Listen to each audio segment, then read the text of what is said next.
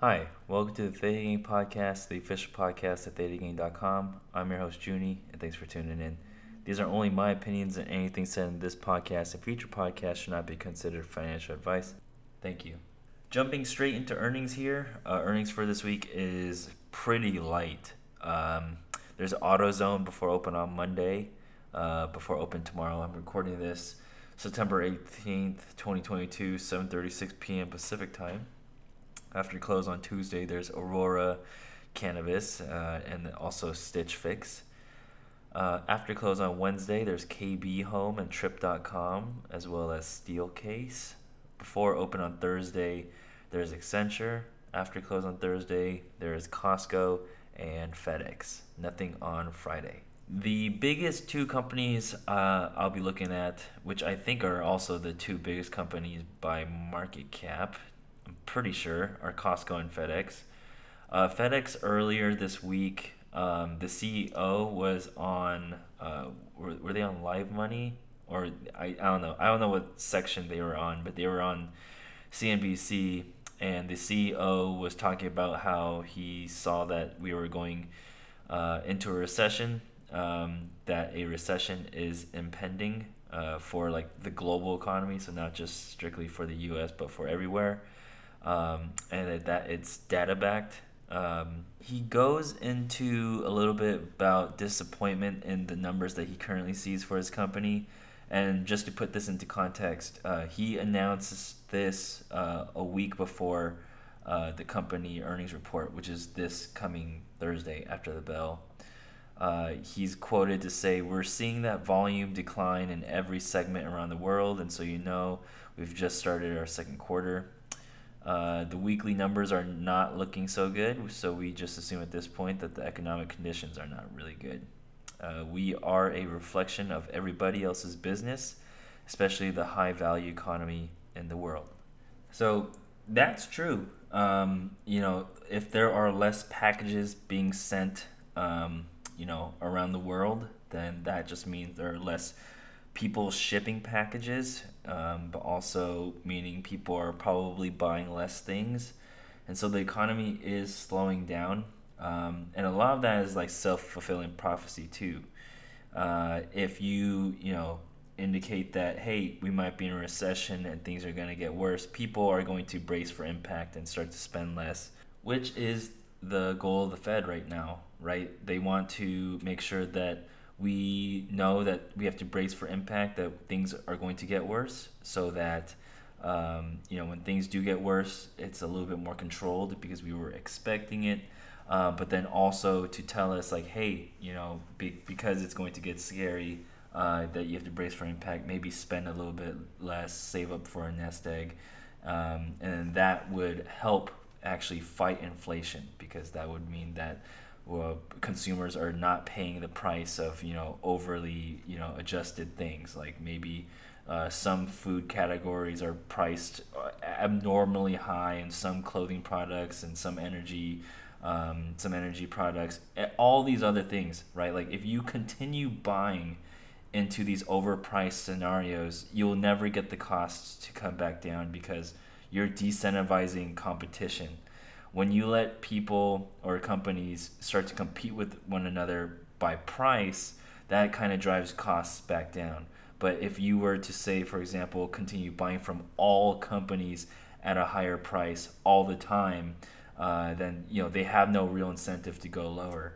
There needs to be some sort of cool off, or I don't know. I don't like saying that you have to scare people to control their spending behavior, but I guess that's like the most that's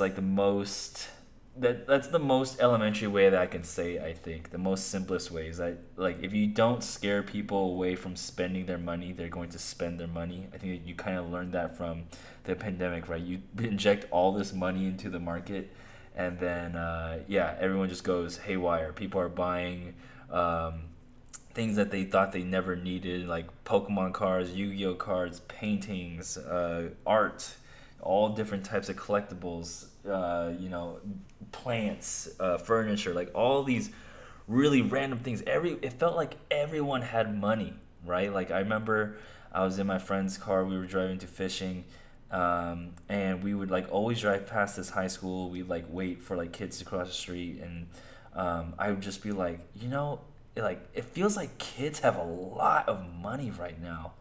And it is just like one of those like core memories that I'll probably have with him, because this was like during, when we thought the world was ending, and we would like go fishing during like a work day, because no one was working, everyone was just like caught up with the coronavirus and stuff.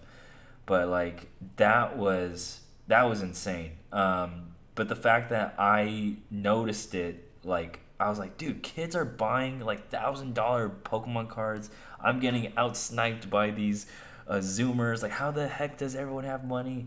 And that, I think, was just like that should have been my own indicator for inflation. Like, everyone just had money.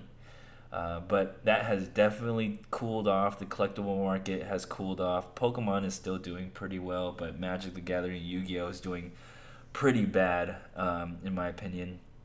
But anyway, controlling emotions is like a huge deal. I can kind of like go into real depths about that with just like like controlling your own emotions. But if you need people to calm down and spend less, you're going to want to inject some sort of fear into the market. And there's nothing more fearful than messing up people's housing prices or nest eggs or like their money, than saying like, hey, we're about to go into a recession. Hey, we're gonna expect that unemployment goes up.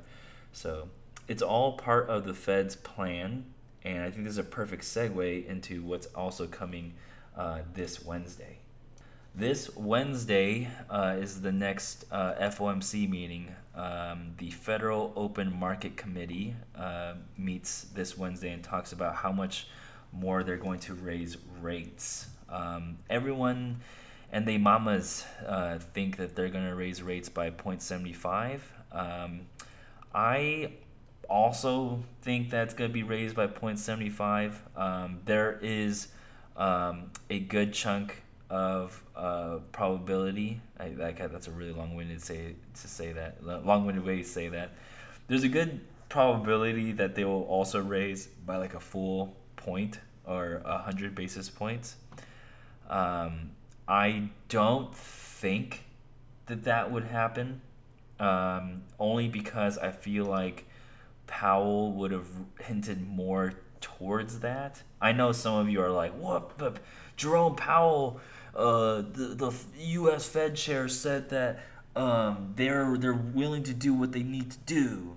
I don't know. I just feel like something more obvious would have been said if they were going to raise it more than 0.75. But we'll see. We'll see. If the Fed does raise by a full point or 100 basis points, I definitely expect the market to drop. I don't know if the market would. Well, first of all, I don't know what the market would do in any sort of scenario. But in my opinion, if we got 0.75 again, I don't think the market would like crash. That's just my guess. Only because our last inflation number was, I think, 8.4%, compared to 8.2. So although it was higher than 8.2, it wasn't that much higher. It's still scary, right? Like it's still showing that inflation is growing, but just because it was so close and so neck to neck, I think 0.75 is just, in my opinion, priced in. If we went to 100 basis points, I would think that that's not as priced in, and people would overreact to that one. For those that don't know, every month the CPI number comes out, and next month, when does the next CPI release dates? When does the next one come out? This is September 18. The next one's October 13th. So on October 13th, we'll know where inflation has gone since its last report of 8.4%. If it comes in lower, I could see us rallying super hard. But until we know the next inflation number, I really don't think there's room for the market to necessarily rally, right? Like, my reasoning is inflation can still be trending upwards. Like, that is just the fact that I'm like just like hinging on is like, if inflation trends upwards, I don't see a world where we don't where we rally. I guess that's the most absolute way I could say it. Like, if inflation is up and it's starting to trend back up with the CPI reports, we will not rally. If we do see that inflation has gone down, I can see us rallying hard, like I mentioned before, um, because I don't think we'll do any rate cuts, but we'll definitely slow down the next sort of like rate hike. Like, maybe instead of 0.75, we actually just do 0.50, or we raise by 0.25. And so that might, start to be that transitory period where, investors go from being really scared to, feeling more confident to put more money in. But all of that is TBD. All of that we won't know until October 13th of next month, which is like a solid month from here, basically. And I can't it I man, like, I don't think, and this this is just like me, like, basically making stuff up now, but deep in my bones, I don't feel like we start the next leg down until we see the next CPI number. Deep in my bones, I think we chop, and that's a guess. You should not trade with this sort of guess. You should never trade with guesses. You should always make sure that you know what you're doing in your own portfolio.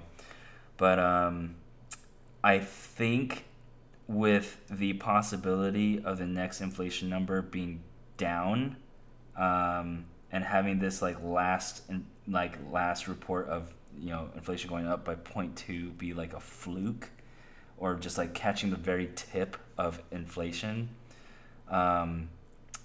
it just seems way safer to wait till the next CPI number, which makes me think that the market will chop. I don't think there's really anything that can drive the market down besides the full point hike. And even then, I think if they did do the full point hike, and the people got spooked, right? And the people are like, oh, you're raising rates too fast. Oh, inflation's going to be fine. Don't worry. I'm going to sell because I'm mad that you're raising rates too fast. I think even if they do raise a full point, the Fed is flexible enough to only raise rates by either like 0.25 or 0.50 for the next one. So they can do some like retroactive like sort of stuff where, or reactive stuff, where if they do raise a full point and they do find out that inflation was already cooling off by the next CPI number, then yeah, just the next time they'll raise less. It's tricky. Like, I want to invest my money back in so bad. Like, I'm like itching to go back in, but I've been really rewarded with just like staying out on the sidelines so far. My plan about like kind of coming back in on an uptrend is definitely still saving my butt. And there just aren't that many companies that are like really catching my eye for a rebound. Costco still remains one of my favorite stocks to trade so far, just because it's my most successful one for this year. But then their earnings are also on Thursday, so it's like I have more of an incentive to wait for at least another 5 days from here. I mean, if you count today being Sunday, but yeah, Costco is on my radar. I want to invest into semis, and I know that I just said that I don't think there's going to be a next leg down, but both NVIDIA and AMD are at like a very, very crucial support. It's a really, really well supported support. Like, there's a lot of support here at AMD for the 75 price, and for NVIDIA, it's also lots of support here at like basically like the 130 area. The 130 area for NVIDIA has been supported since August 24th, 2020. And for AMD, yeah, a little bit earlier, July of 2020 for the 75 price area. So these are prices that we haven't seen since the last 2 years, and it's the question is like, do we break down from here? It's hard to say, only because like these both of these prices are also at the 200 EMA, though Nvidia kind of crashed through it. And I'm looking at the weekly 20 year. For the weekly 1 year, oh yeah, we're definitely way past down the 200 EMA for both of these companies. But yeah, it's tricky. I'm definitely still watching the market every day, just looking around, see like if anything really pops out. PayPal has been doing pretty well, like just remaining stable. But I have to say that like just investing into a fintech company when consumer confidence isn't all too high, it's just a little bit. It's a little scary for me. So just choosing to stay out of that for now too as well. But Costco has been cooling off since its like rally from its low, since like Target's really fear-inducing report of demand and outlook being slashed and everything. Costco now sits at around the $500 area, where it like recently just like peaked at 560 from like the previous rally. Costco's 200 EMA is around 510. The price of Costco right now is around 505.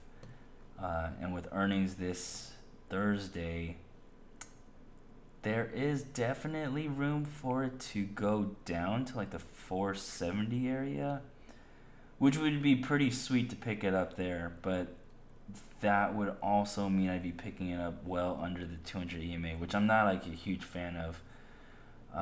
But this is kind of just going into, I guess, my thought process for when I'm trying to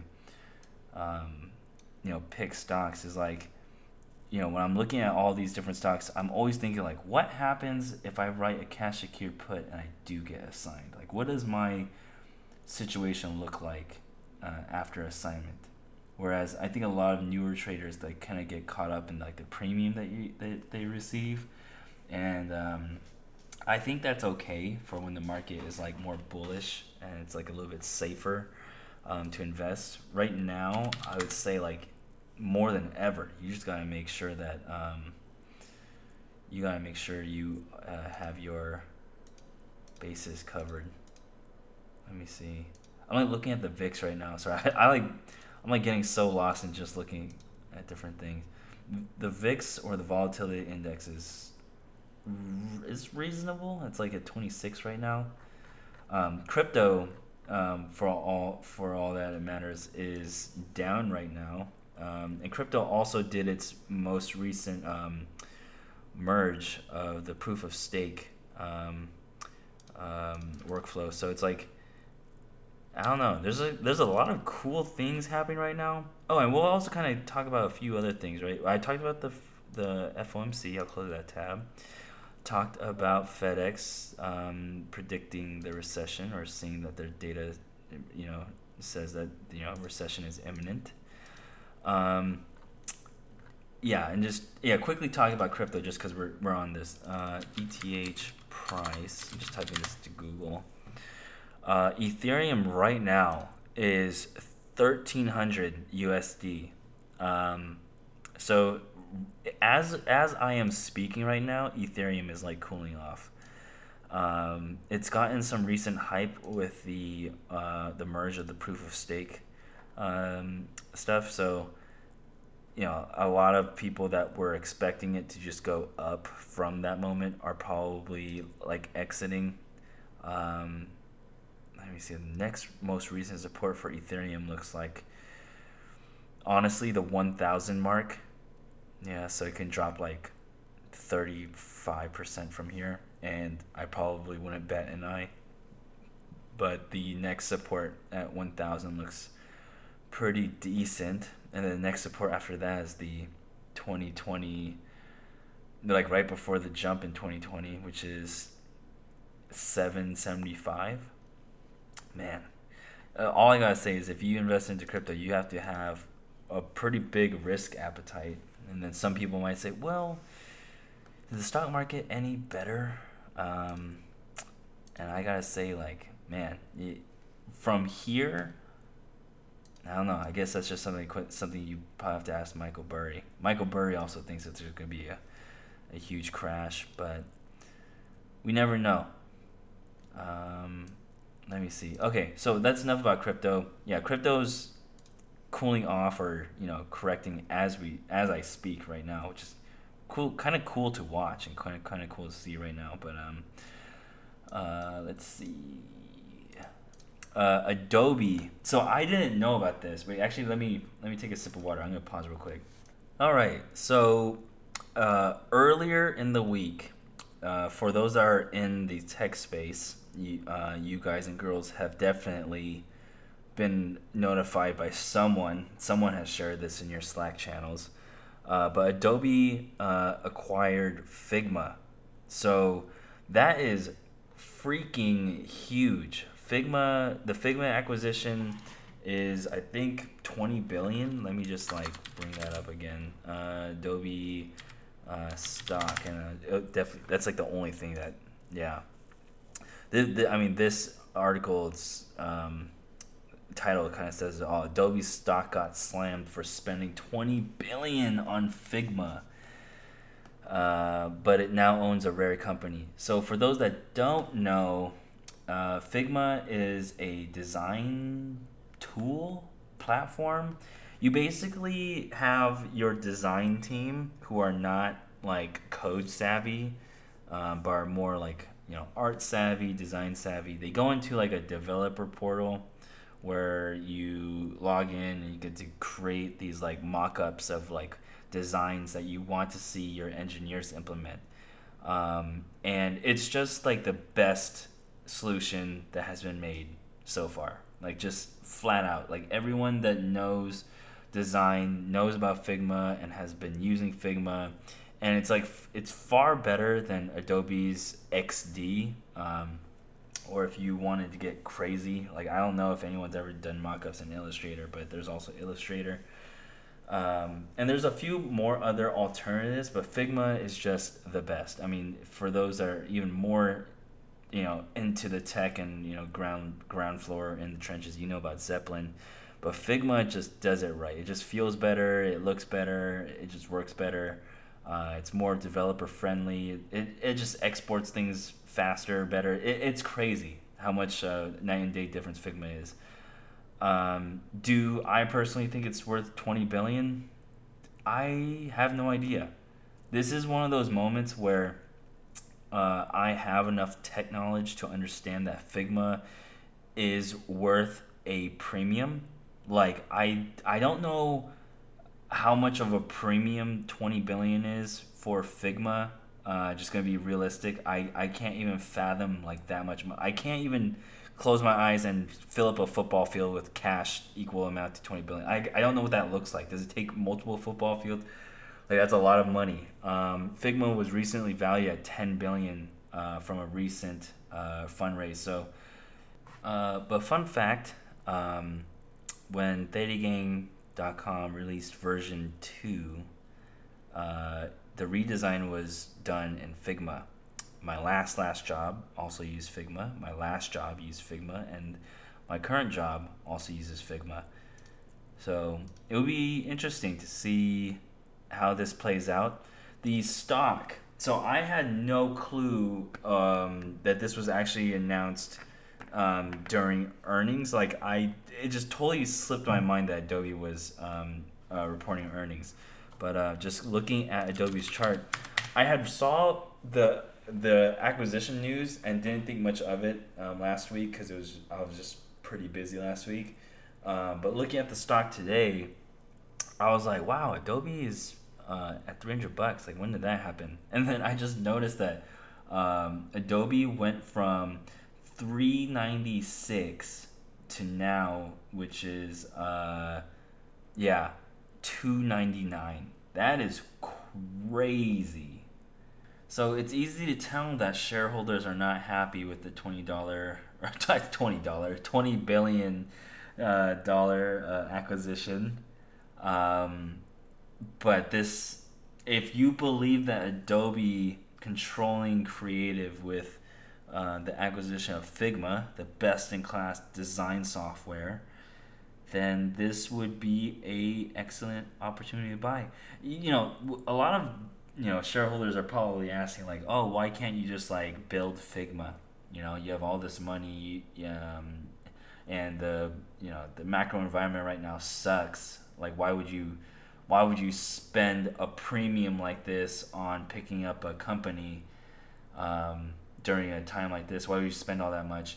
And I can see justification in it because if if Adobe's willing to pick them up, they're willing to get picked up, and that means that Figma, with productivity and businesses moving slower, that they themselves could have seen some trouble too. So from Figma's perspective, I can also see like this being a perfect time to exit, where businesses might not be hiring for creatives right now, or like businesses might not be trying to expand their teams and include creatives right now. So getting out right now is probably a good thing for Figma. Adobe might never have gotten even a chance to acquire Figma if it wasn't for an environment like this. Maybe if Figma was valued even higher during the bull market run, and maybe took too much market share away from Adobe and started doing all these other crazy things.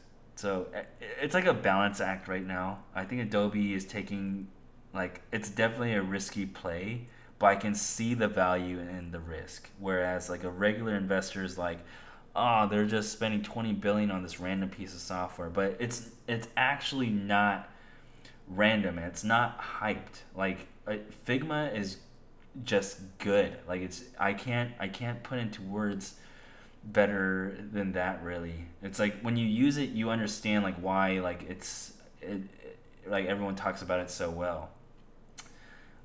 So I think it's risky.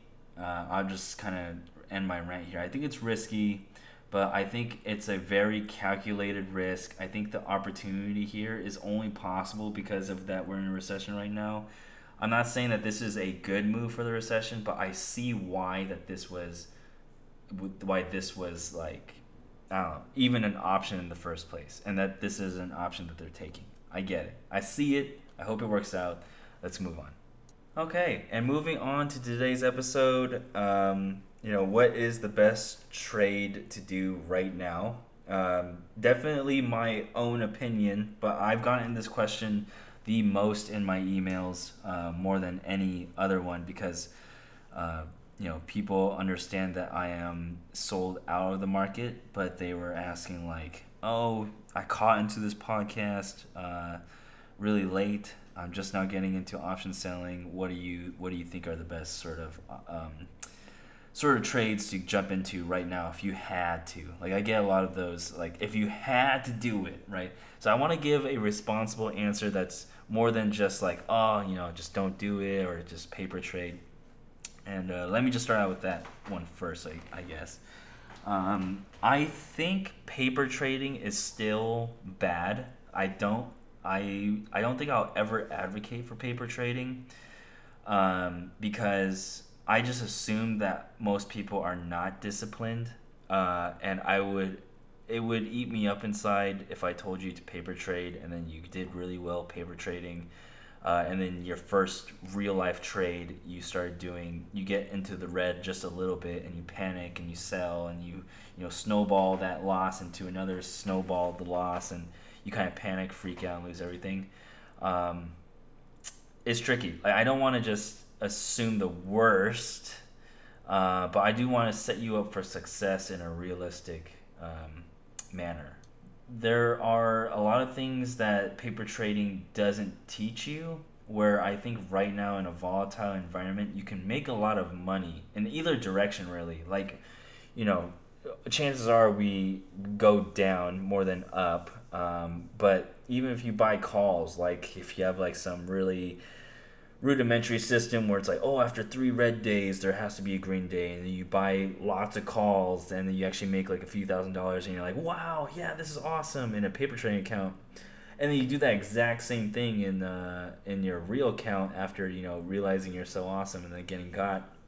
It's totally different. So I would, want you to start small and be in a real account, because even when you start losing like a few dollars, it starts to like get into your head, and you need to start sort of like shaking off, or getting jaded to those sorts of movements, and start thinking about like the long-term plan. It sounds very guru-y, but it's like the best way I could say it. Like, you have to learn how to take your losses in stride, but also handle your emotions while you're in the red, because as you're on the sell side, a lot of your trades will start off red and eventually turn green. But that's kind of like more information for, I guess, later. So while not paper trading, I still think right now, just like with what my last episode was about, I still think selling options right now is not a good idea. If I had to do some sort of like trade plan now, and I just had like, tons of money just ready to go, and I'm just like bored, and this is like maybe play money that I just want to go in and trade and have fun, I would personally rather dollar cost average into a position for 100 shares, and then start selling covered calls from there on forward. And then start doing something where maybe every covered call that you sell, you save up to buy like another share of another company, and you start having this sort of like gamified system where you're using your covered call premium to start another wheel, where you eventually save up enough covered call premium to buy another 100 shares of something else. Realistically, that will take you a very long time, but that is like the happy path example of what a lot of people like to illustrate when talking about like data game strategies, is like, oh, using covered call premium to do all sorts of other things. But I guess my main focus in like telling someone that what they want to hear, when they want to hear like, oh, what's the one strategy that you can say that you would do, and it's probably this one. It's like dollar cost averaging into a position and eventually selling covered calls. There's a strategy that I like to personally use where I buy in increments of 12, 13, or 25. So, like, for example, if I'm in a rush to buy into a position, maybe I buy 25 shares for my first purchase. And then, maybe I see a big red day the next day or something, then maybe I'll buy 13. But maybe, after my first 25, the market goes really up, right? And I don't want to spend all too much. Then I have this like mental thing that I like to do where, if it's a green day and I want to buy in, I buy 12 shares. If it's a red day I want to buy in, I buy 13 shares. If it's like a catastrophic day or like a really good day, really good day, then I'll buy it in increments of 25. That's just how I gauge the rate of, when I get into the stock. And that kind of makes sure that I eventually get to some amount of 100 in some way. Sorry, that was a very convoluted way of saying it. So I'm always like basically buying in batches of 25 or halves of 25 all the way up to 100. I think this is the most realistic way to just enter a position right now, because on any real given day, if you wanted to just buy outright like 100 shares and immediately write a covered call, you're still very susceptible to a market drop where covered calls soon don't make sense after just like 1 week. Whereas like if you are just wanting to write out this like very choppy environment, you get rewarded a lot for taking your time to enter positions. So if you did a few purchases of 12, 13, 25, 13, 12, 25, 13, 12, and then you eventually get to 100, and maybe you do that over a course of like 2 months, there's a good chance you're gonna have a lot more information of what and where the market's going to go. If you take your time buying into your positions right now, you'll know where the CPI numbers are at, namely the next two, which are, I think, really important. And you'll also get like tabs on just like how the Fed is also going to be handling inflation. Like, what does the next few speeches look like from Powell, and all this great information that you get rewarded for taking your time getting in. You're not going to make as much as the person that slams all of it all in at the bottom of this inflation wave, right? You're not going to make as much. But what you do get in return for going in slowly is peace of mind, right? You'll always have in the back of your head that you will have many, many times to double down.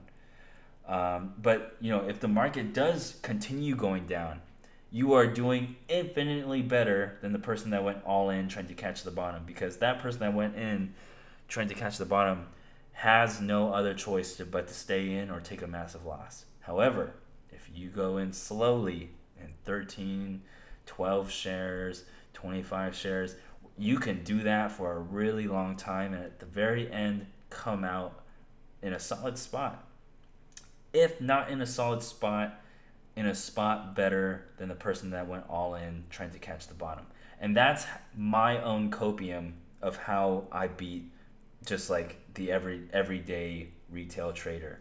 In 2020 and 2021, when the market like was going up despite like everyone saying like, oh, COVID is gonna end us all and all this doomsday talk, like everyone was so scared, and I was scared too. I was very famously quoted as optimistically bullish. I think it's about finding what makes you put in the next trade. Like what is that thing that you enjoy most about winning?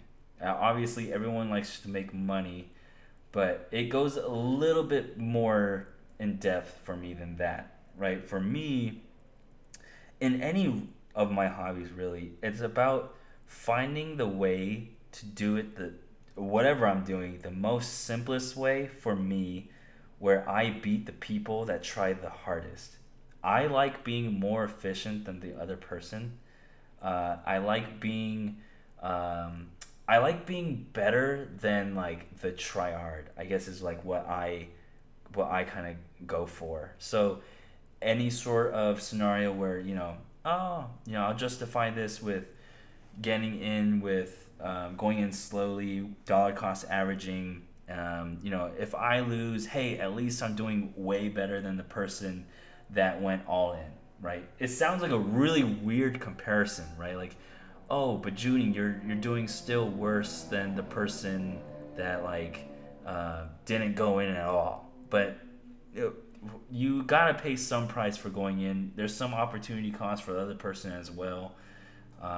If you did it in a safe manner, then hey, at least I went into the market.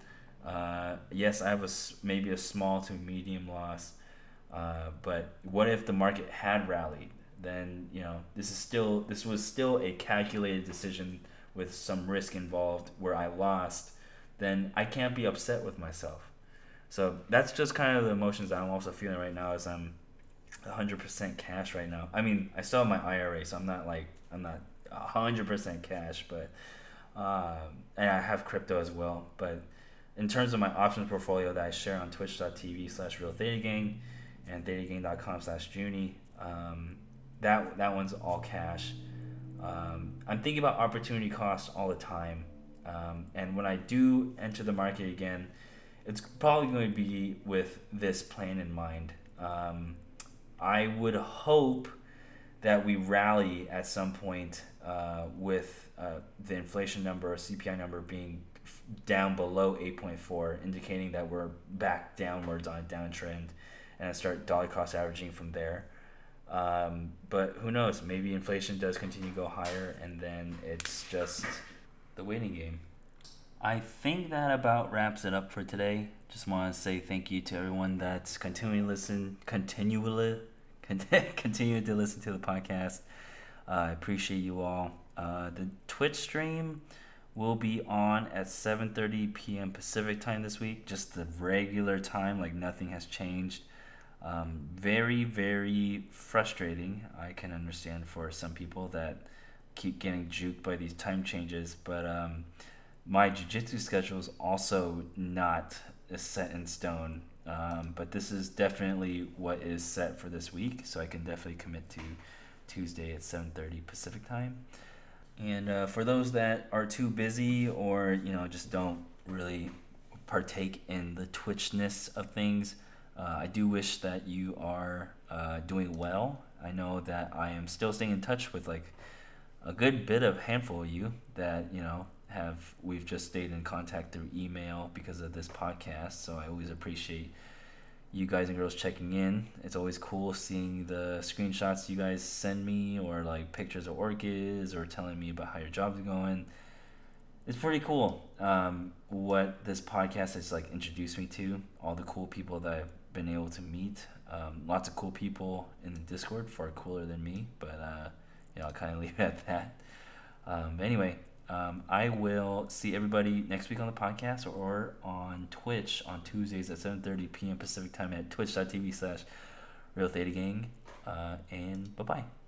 I want to give a shout out to my patrons here for helping me support the website, podcast, and everything. Arfman, Avrilian, Beans J. Kim, Can't Make Money IRL, Chicken Dinner, Empty Cans, Fancy Wolf, Froggy Fresh Trades, Grandpa 85, Jay-Z and Kaput, Lazy Reservist, Leo Justin, Lois Garator, Maestro X, Bomb, N1856, McFly, M. Hayden, Mike D, Mitch 87, Mods, Mr. Integrity, Mr. Sneezy, Pastor Bedtime, Pocket Change, Rooster, Rustier, Seneca, Shifty, Slow Motion, Statistically Random, Simon Tricks, The Jester, Theta Ray, Upstream Puddle, Vlad TC, and Ensis 88.